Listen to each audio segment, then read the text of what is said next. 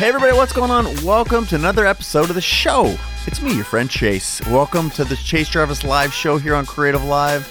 And you know, normally I launch into this sort of multifaceted, bulleted, awesome set of highlights of the upcoming episode and the guest that's about to be on. And today, this guest really doesn't need any introduction, so I'm going to start off with a story, and that's going to be the intro. And the story goes something like this. Back in 2009, when we started this show, we knew we had a tiger by the tail. This show helped kick off Creative Live, which you guys know well, sponsor the show, and that online education platform focused on creators and entrepreneurs that I started a long time ago, co-founded with my friend Craig. And lo and behold, after it was the second or third class. The first class had like 50,000 people. It was wildly successful. We realized we had a tiger by the tail.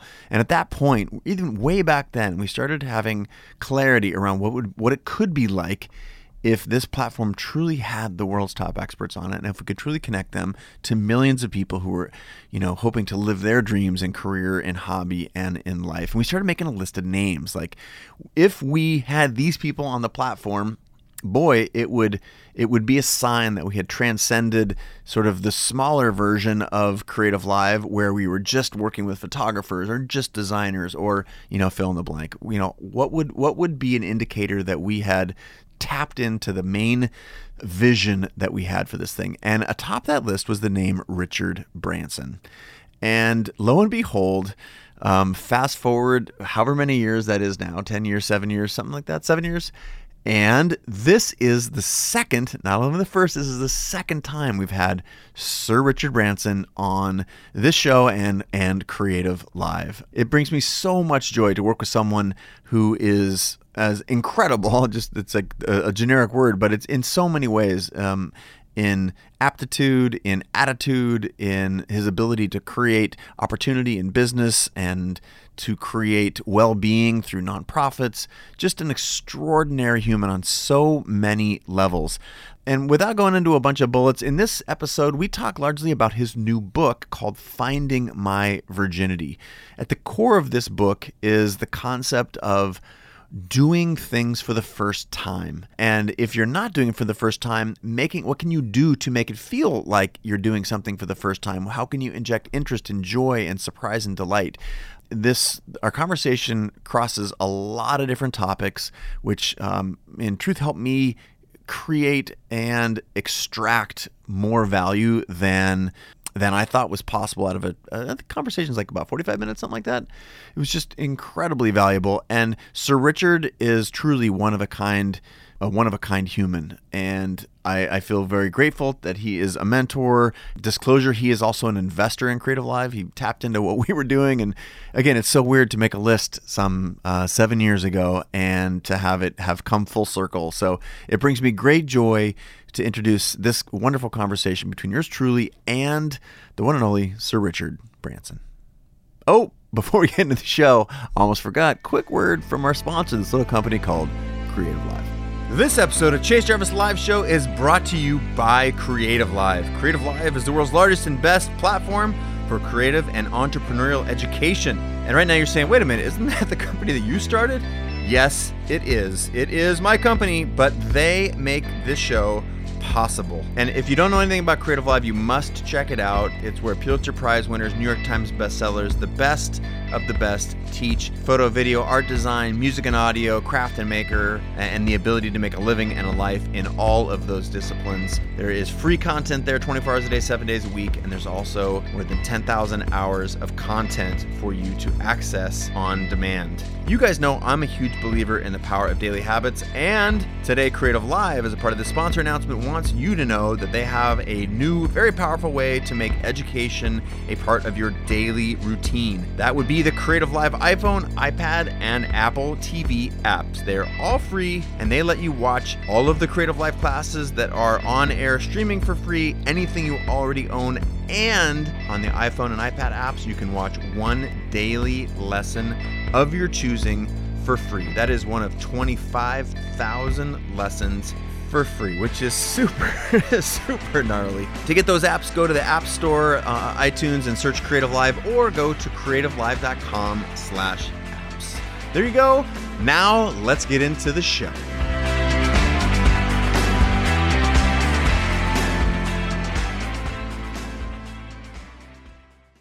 welcome. You just got in yesterday from the other side of the pond? I got in from Washington, actually. I was trying to see if we could rally the World Bank and the IMF to help the Caribbean that's been trashed from the hurricanes. So, and then, of course, I came here to watch Virgin Sport do a great performance, and now Sonoma and Napa Valley are being trashed as well. So it's a strange.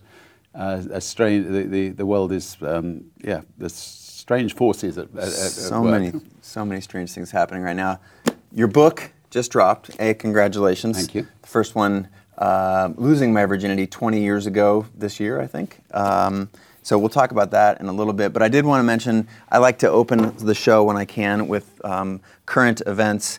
Most recently, I think it was 2 days ago now, maybe 3, you introduced Hyperloop One, now in partnership with Virgin, so it's Virgin Hyperloop One. How long has that been in the works? You've got so many things going. What was the motivation behind that? Well, there's a guy called Sherwin who took me out to the Nevada desert some months ago, and I saw this wonderful tunnel outside Las Vegas where they were test running Hyperloop One, and the chief engineer happened to be somebody I knew from Virgin Galactic before, and it was very exciting. And I'm in the rail business. We have the #1 rail network in the UK, but our trains are restricted to about 135 miles an hour because of the track.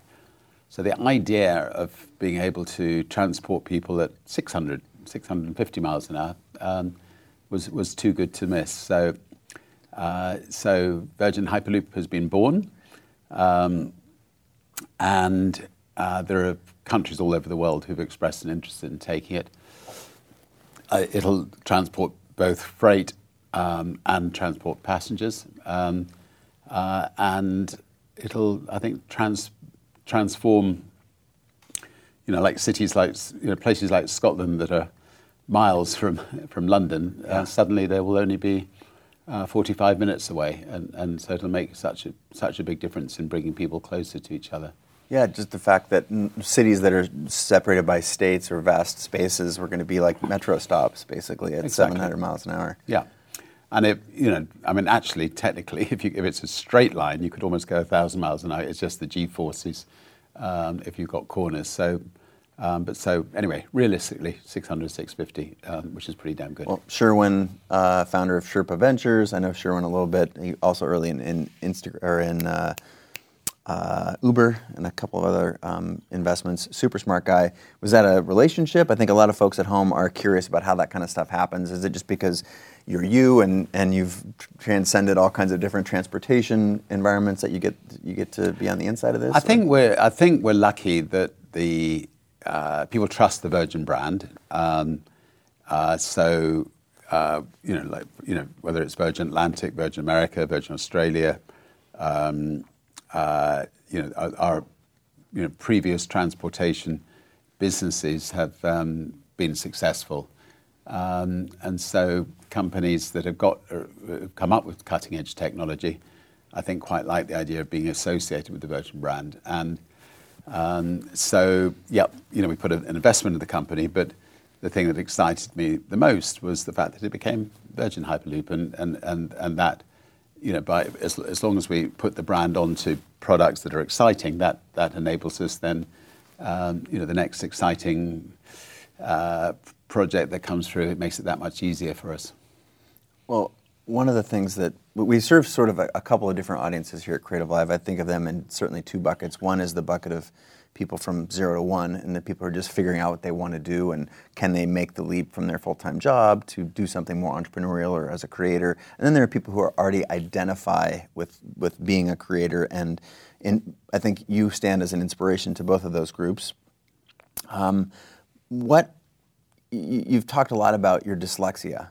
And I surveyed some of the folks in our community and said, if you could sit down with Sir Richard, as I have the good fortune of doing, what would you talk to him about? And that was one of the things I think when people think about moving on in their career, they think about their barriers first. And you've talked at length about it in other interviews, but I was wondering if you could just put a little context on this. What was it like in school, and then how did you, in a sense, I've heard you talked about using your dyslexia to your advantage, and how should you think about that, or how should folks at home? So it's interesting. 3 days ago, I climbed a mountain in Morocco, and it was 18 hours up and down, and so a lot of times on my feet, and I talked at great length about dyslexia, and first of all, just the basic name dyslexia is, why have they come up with a name that is so negative and so difficult to spell and so difficult to pronounce for dyslexics? So by the time we got to the bottom, we thought, right, we're going to push alternative thinker as the new name for dyslexia, and I'm going to blog about it in the next few days. So if anyone's got any better names for dyslexia, we thought we'd that has to be brand new. I mean, maybe 10 or 20 years old. Probably they didn't even have the term when you were. No, they didn't have it when I was young. And I think anything. It sounds pretty nasty, but anyway. So I think I was pretty hopeless at school. The conventional education passed me by, but I think that was a good thing because come 15, I decided to quit school and bizarrely for a dyslexic, start a magazine to campaign against the Vietnamese War, and my dyslexia really helped me become a really good delegator, and I think that's been one of my great strengths. So I've had to find brilliant people around me over the last 50 years in all the different ventures we've done, and be willing to give them a lot of freedom to do good things and freedom to make mistakes, and by and large it's worked, and that's freed me up to worry about the next Hyperloop one. Well, the next projects, but also just to look after oneself, and spend time with one's family, and be ready to troubleshoot when something goes wrong. So not to get bogged down by the minutiae. And I think the best bit of advice I can give any entrepreneur is, find somebody better than yourself. Give them the freedom to, step into your shoes, and then, clear the decks yourself, and all those things that you were doing, hand over to them, and then you'll find very quickly, that the desk will be full up with new ideas, which you can then hand over again, and you can keep doing that, and then you can become, a serial philanthropist as well as a serial entrepreneur. So let's go back to, speaking of entrepreneur, go back to the magazine for just a second, because often people's first projects are indicative of where they're going to go, and that was in publishing, right? You published a student magazine. Why magazines? And how did you get it off the ground? I think people are interested in the tactics, what did you actually do? So the last thing I thought was that I was becoming a businessman or an entrepreneur. I just wanted to be an editor of a campaigning magazine to campaign against the Vietnamese War, which was one of the most unjust wars ever. In fact, pretty well every war is unjust, but this was a ghastly war. And young people between the age of 15 and 30 were all marching on streets and trying to bring the war to an end. I didn't have any money. There weren't such things as mobile phones in those days. We had a mobile phone box at the school with a fixed line telephone, and if you wanted to make a call, you had to keep putting money into the phone box. And if I chose the times of day where other kids were not using the phone box to go and ring up potential advertisers to see if I could persuade them to advertise in my magazine. And there was one occasion where I was putting money in and I lost the money and I didn't get through, and I rang up the operator and they said, oh, don't worry, we'll put you through. So then I started using the operator as my secretary. I just ring up, say I've lost the money, never put any money in. And so I had this posh these posh operators being put through. I've got Mr. Branson for you. So I finally had my free telephone calls, and I just had to hope that I didn't get the same operator sort of two or three times in a row. And then I would talk to Coca-Cola and say, Pepsi's just taken a full-page ad. I learned these tricks quite early on. And, if Pepsi are doing it, we will have to do it. And National Westminster Bank, if they're doing it, then Barclays would do it, and so on.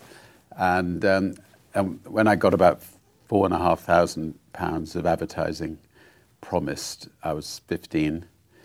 And from huge brands. Yeah, from big brands, yeah.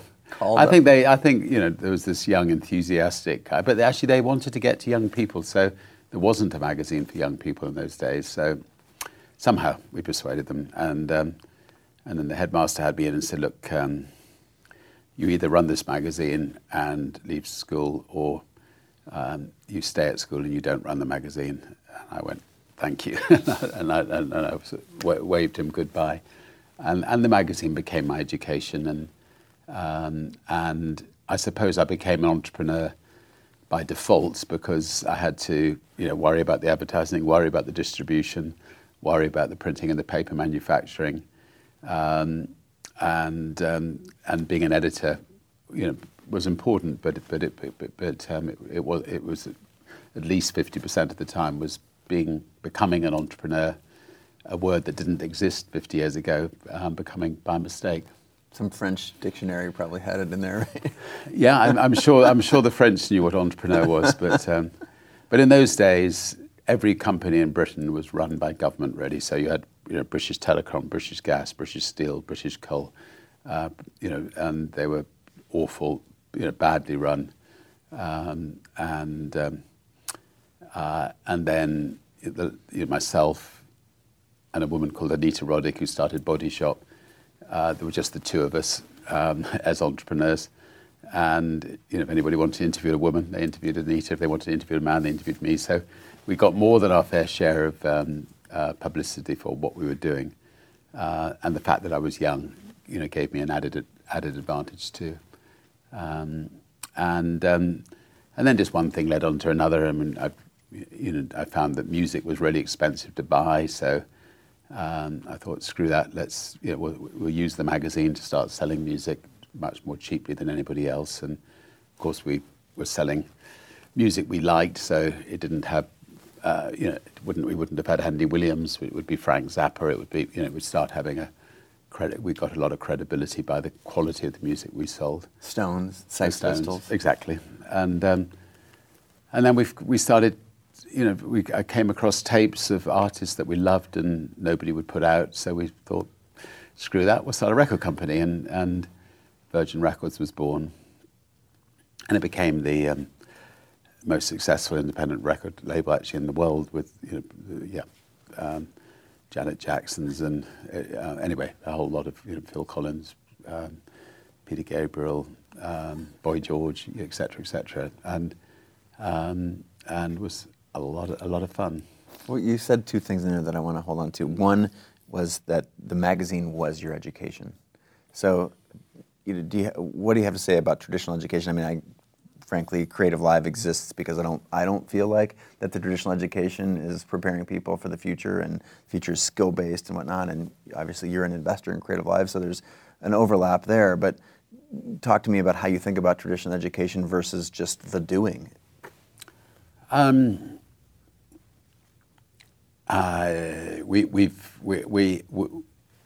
One of the reasons we started the magazine was because I couldn't stand the education system at school. People left school after years and years and years of learning French, but hardly speaking a word of it. People left school after years and years of learning Latin and hardly spoke a word of it. And it was just facts being crammed into you. And one of the reasons we started the magazine was to campaign against the system. Many, many years later, we're still having reimagining education conferences on Necker Island and things. And I just still think, we ain't sorted the problem out yet. What you're doing is tremendous. And and there needs to be more of what you're doing. But schools, still are very fact based and exam based, and so I'm determined to see in the next sort of 10 years of my life whether we can really make a difference, and maybe we'd love to work with you in thinking how we can properly reimagine education and make kids bounce into school, really being stimulated, in a wonderful way. You call yourself a grand dude. You've got a couple of grandchildren, and do you think about the world that they'll go to school in, and do you think it'll look anything like the one that we're in now, or how do you think about the... Well, in Britain, the education system has not changed that much in the last 50 years. And it still needs to. And with 4 grandchildren, all 2 years old, I would like to try to help get it right sooner rather than later. Right, we're on it. Great.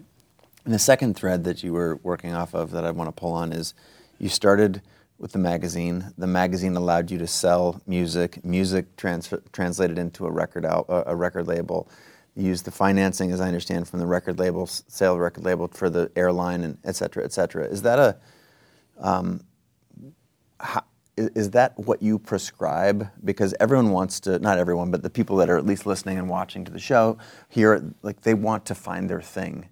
And that is a question that I hear so often in entrepreneurial circles is, how do I know what to focus on?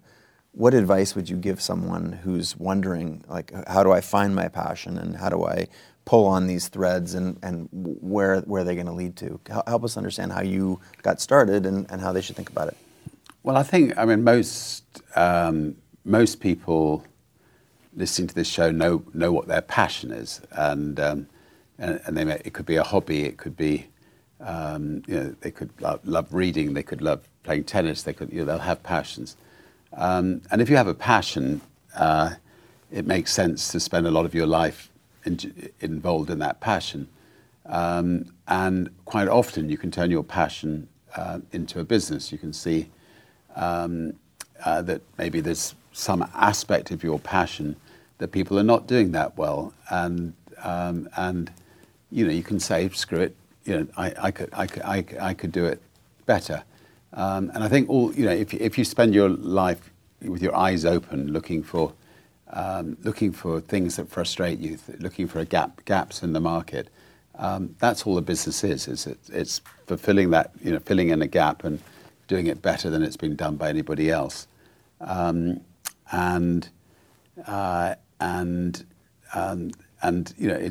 People who don't have closed minds will most likely find those opportunities.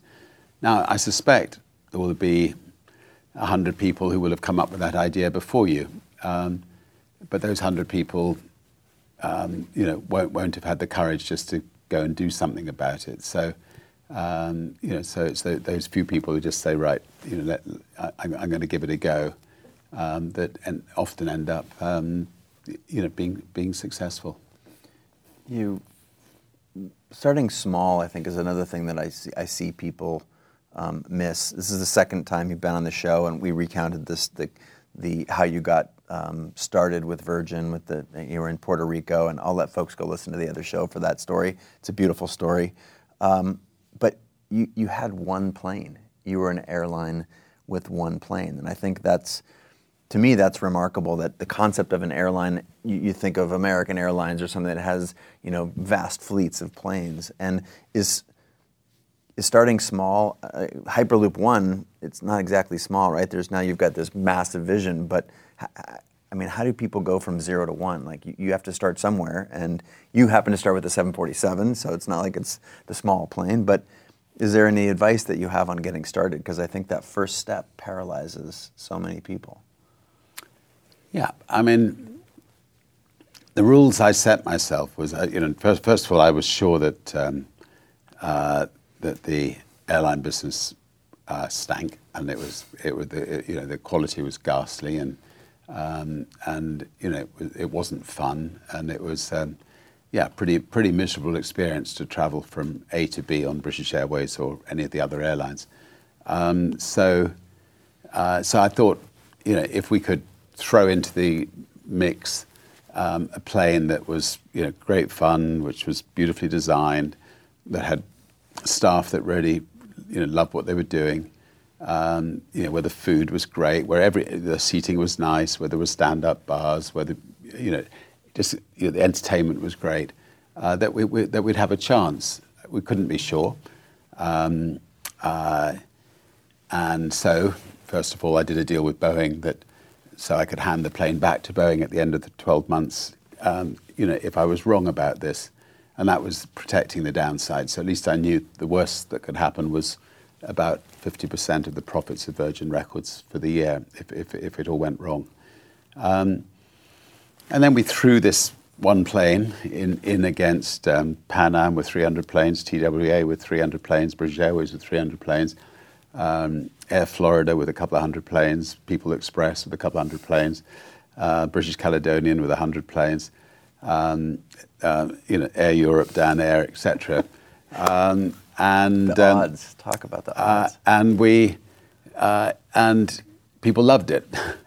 I used myself to make sure we got on the front pages of the newspapers, not on the back pages. And come the end of the first year, we rang up Boeing and asked for a couple more 747s for Florida and for a couple more routes. And slowly but surely, we grew.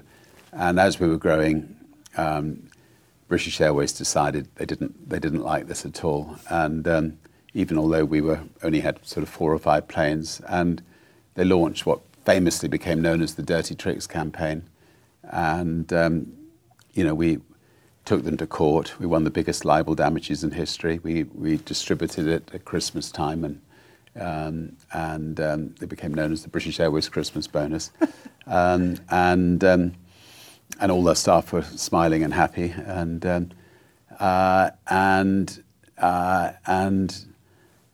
British Airways backed off somewhat, and as we were growing, every one of our other competitors went bankrupt. TWA went bankrupt, Pan Am, British Caledonia. Anyway, the whole lot, Air Florida, the lot disappeared.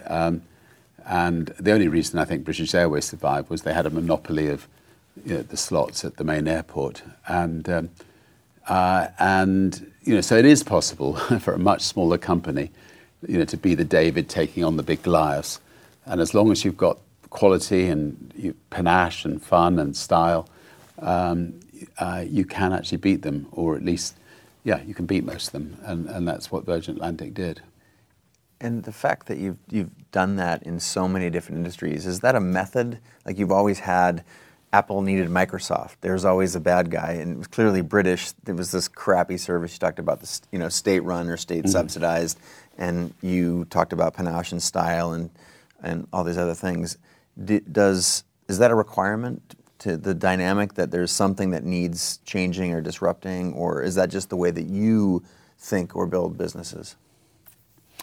I think it's not a requirement, but I think competition is good for everybody, and having a bigger competitor with a fat belly to prod makes it a lot more fun than if you just suddenly had a monopoly in a whole new industry. It makes you much more sleek of foot than I think if you were the only player in town.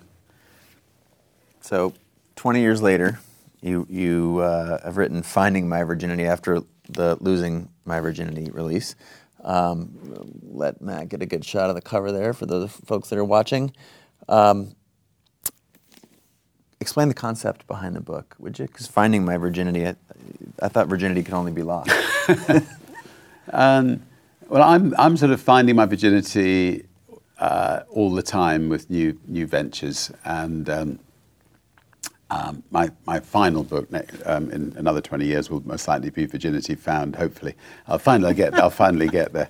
But the First of all, I think everybody should write a book. I think every single person on this earth has great stories to tell, which they can share with their children and their grandchildren. And it's a pity that everybody's life is not captured. And the stories your parents taught you when you were young. Your friendships, everything, I think, are worth capturing. I mean, I've led, I've been lucky enough to have a very full-on, I think, quite interesting life, and therefore, I think sharing my stories with others, hopefully, people can learn something from them.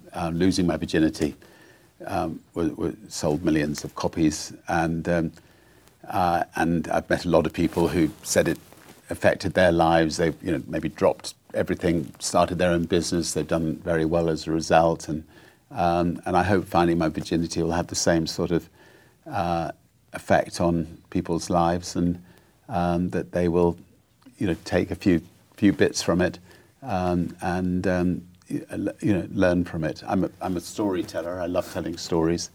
I think that's the best way of getting messages across. Humour is important, and there's quite a lot of humorous moments as well. Well, having steamrolled through it in the last 72 hours. Well, thank you for doing that. No, it was brilliant. And also, speaking of the other books, like I've collected biographies of amazing artists and entrepreneurs my whole life. Those have been inspirational to me, and so your original book certainly did that. This strikes me as a little bit more almost of a leadership book. There's so many, and in modern times where we're our own leaders, we're able to start a company with basically nothing.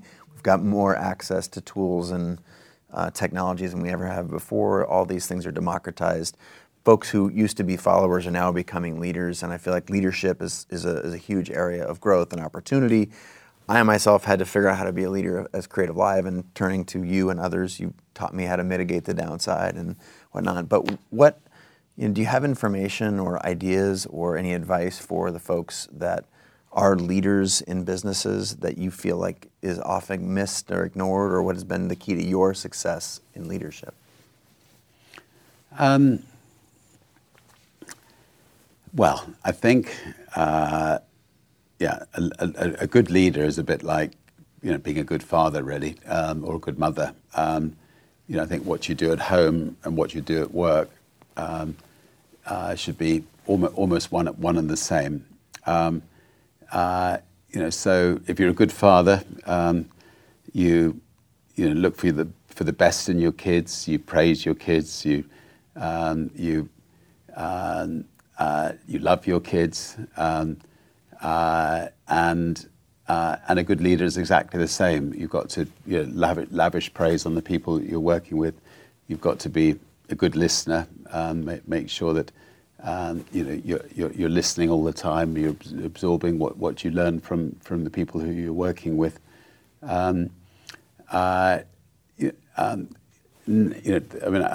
just hate when I see leaders jumping down people's throats or lording it over people, or not listening and hearing their own voices all the time, and it's so counterproductive. And so I think the traditional sort of stereotype of the sort of Dallas, if anybody can remember that TV series, sort of leader that treads all over people to get to the top, is the absolute opposite of what one needs in leaders today. Trump, I suspect, is the absolute opposite of what one needs in a leader today.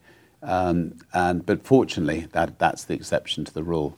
Most modern day leaders are great with people, and they bring out the best in their people, and therefore they get a really loyal group of people around them. And to ask somebody to leave a company, it should be so rare. I mean, generally speaking, you can, if you're talking about a company as a real family, you find another position for them within the company that suits their role better than the one that maybe they're not working out in. And this whole sort of slightly more American approach of firing people too readily is I think very wrong. How important is vulnerability and authenticity to leadership? You show great empathy whenever I've spent a lot of time with you, and you're always concerned about folks, as you said, like firing. Is that something you're very cognizant of, like empathy and vulnerability? And you share a lot about being scared in the wine cellar when the hurricane hits your house. Just how important is that for folks at home that are? Well, I think I think you need to again. You need to be human. You need to you need to be willing to cry on occasions. I mean, when our spaceship went down, I talk about it in the book. Met the 700 engineers, and we all cried together. We all had a big hug together, and then we picked ourselves up, and we moved on to create VSS Unity, our new spaceship, which will hopefully be going up in a few months' time. People shouldn't be afraid of being human beings, and with all the vulnerabilities that human beings have. The space component was also really big. I think can you talk to me about your fascination with space? Is it literally space in and of itself, or is it the concept of space being something that's so vast? And that's the next frontier for you, besides, of course, Hyperloop One. But why space? Why space? Why not? I suppose I would say. I mean, I think it's something that, or I would say 80% of the people I meet would love to go to space, and it's up to us to produce spaceships and that enable them to go safely and affordably, and that's the challenge that we've set ourselves. And creating a space line. It's fun. I mean, you only live once, and if I'd done nothing else in my life but create a space line that could take people into space, I'd feel pretty chuffed. And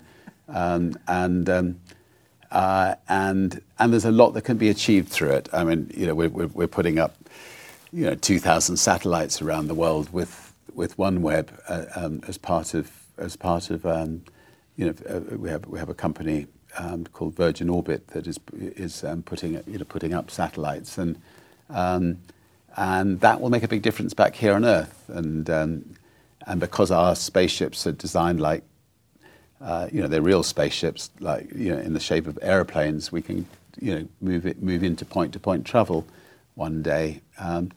So it's ridiculously good fun. It'll be great for the Virgin brand, and you only live once, and it's horribly expensive. But if you can pull off the best in an industry, generally speaking, you'll find that you'll get your money back one day, so you just got to create the best in the first place, which we're nearly there in doing. Final theme I want to explore in the book is that of you talk about the elders. Folks like Nelson Mandela have been a big inspiration to you. How important is mentorship and a peer group and community to you, and to building not just a brand but to a life that you're proud of? Yeah, really important. I mean, I was lucky enough to get to know Nelson Mandela really well, and he has a wonderful sense of humour, as does Archbishop Tutu, who were both very close, and building the elders with them. I think it's one of the most important things that we've done. Peter Gabriel and myself have done in our lifetimes, the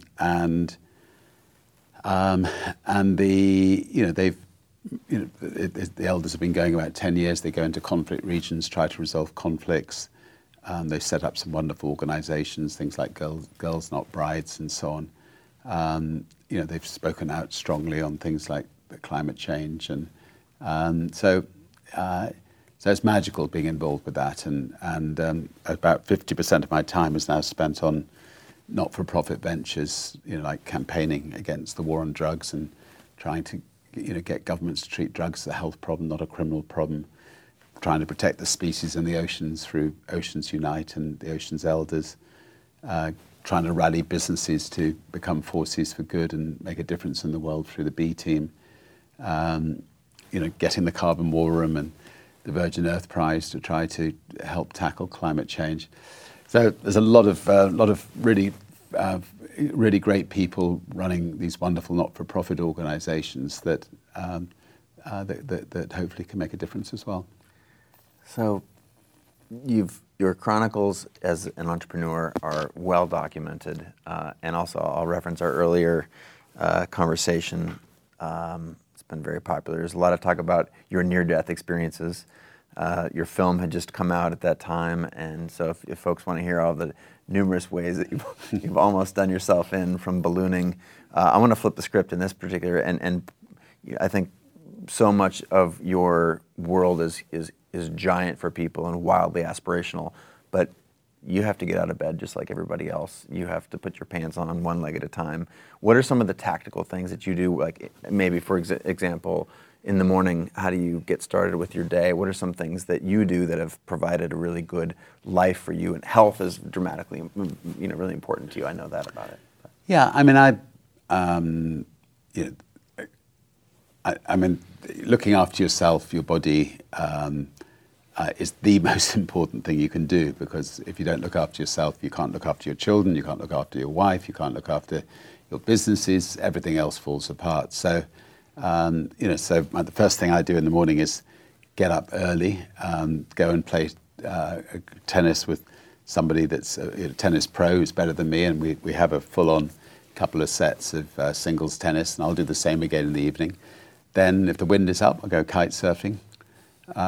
And then I would have done all that by 7 o'clock.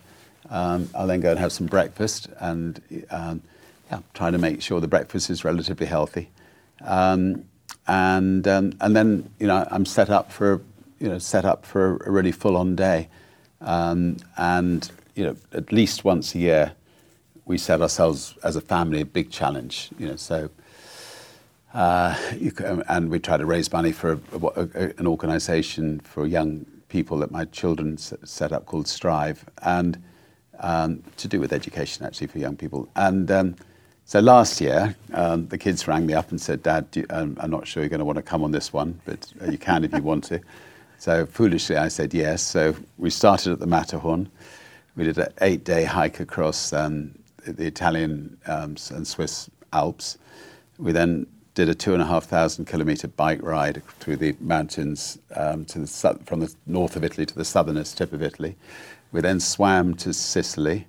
We then did a marathon, another hike, then a mountain bike, and then a hike up to the top of Mount Etna. And at the end of it, I felt like a 25-year-old. I had a body of a 25-year-old. I've never felt so fit, for years. And the great thing is, by setting these challenges, you've got to train for them. And then last week we just climbed the highest mountain in North Africa called Mount Toubkal, and it was 18 hours on our feet, and you curse and swear at the time, but afterwards it just feels so good. So I think setting yourself family challenges, or just every year to try to set a challenge which you can work towards, is a good idea. That's well chronicled in here as well. So last point I'd like to hear from you. That in the last interview we also I asked you to tell me something you hadn't told anyone else in a different interview, and that you struggled with that for just 20, 30 seconds. Then you came up with a great story. You cited yourself as a storyteller about getting pulled over by a copper, and I won't. you pounded a buddy in the stomach, and he was ill, and you were speeding. I'll leave it at that. But it was a great story. instead of a story that no one else had heard. One thing I haven't heard from you is in previous interviews is what's the most important thing to you? You talk a lot about building businesses, and you're so good about reaching out to others. I mean, in the end, everything comes down to your family and friends. I mean, there's nothing, that's all that matters in the end. And so we've been very lucky. My parents were very lucky. They loved each other throughout their lives. I've been with Joan for 40 years, and as I told her last week, she's still a sexy beast.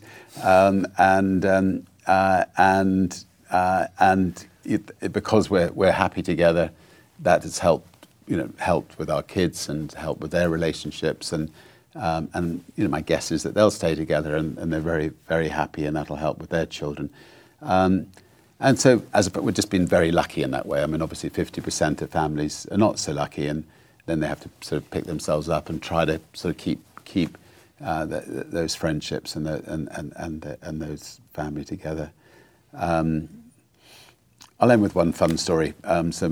Which I told in the book. But my dad, when he was about 86, 87, I took him on a hike through Africa, following the migration of the wildebeest, and he loved Africa. It was pissing with rain every day, and for a poor 87-year-old to have to get up and go and try to squat down over a hole in the ground in the middle of the night in the pouring rain was not much fun for him. But anyway, it was a wonderful thing for a father and son to do. And anyway, on the last day, he woke up and he had the biggest smile on his face. We were sharing a tent, and I said to Dad, "Did you have a happy dream?" He said, "Yes." I said, "Did it involve a woman?" He said, "Yes." I said, "Did you misbehave with her?" He said, "No." He said, "But she misbehaved with me outrageously." Anyway, so humor is important. The book is laced with it. Speaking of sexy beast, you've got to pick up the book if you're watching or listening. Finding My Virginity by Sir Richard Branson. I know we want people to pick up a copy of the book. I want to say thanks for supporting Creative Live, of course. There's another way that I've heard you asking people to get involved, and that's you're rebuilding the Caribbean or doing something to help. What is a way, after recent devastation from the hurricane there, is there a particular way that people could donate funds or time, or what would an ask be there for the community? Well, look, there's so many causes that, I mean, here in San Francisco, and you've got Napa Valley and Sonoma on fire, and there's so many causes for people to help. There is a tiny little foundation called Unite BVI that's trying to help rebuild the British Virgin Islands, but we can put our resources into that. So look, I think everybody out there have got very important causes that they'll put their spare pennies towards, and right now what we're trying to do is get the World Bank and the IMF, etc., to look after the Caribbean as a whole, and really try to get in there and try to move the Caribbean into becoming, being powered by clean energy, and help get it back on its feet in a big way. And actually, the best thing you can all do is, in a year's time, once we've got it rebuilt, come and visit us in the Caribbean, because that's what people are going to need, because they're going to need to get tourists back. Thanks. Thank you so much. All right, that about wraps it up. But before I let you go, I want to say a huge thank you. B, let you know how to find me. I'm basically at Chase Jarvis all over the internet, on Facebook, Twitter, Instagram. I'm very active on Snapchat. You guys should check it. If that's a platform you enjoy, check me out there, as well as all the other ones. It's a super important ask for you to share this. Also, subscribe via iTunes, SoundCloud, and or Stitcher. And most definitely, if you're willing to put in a little bit extra juice, please leave a review on iTunes. That helps make our podcast more visible. Last place that you can check it out and get some additional value is in my newsletter, which is chasejarvis.com/VIP. That is where I put content out before it hits my social platforms. So that's sort of the insider track. Leave comments all over the internet for me. I will track them down and respond as best I can. And again, huge thank you for listening to the podcast. And I'm looking forward to the next episode already. I hope you'll join me next time.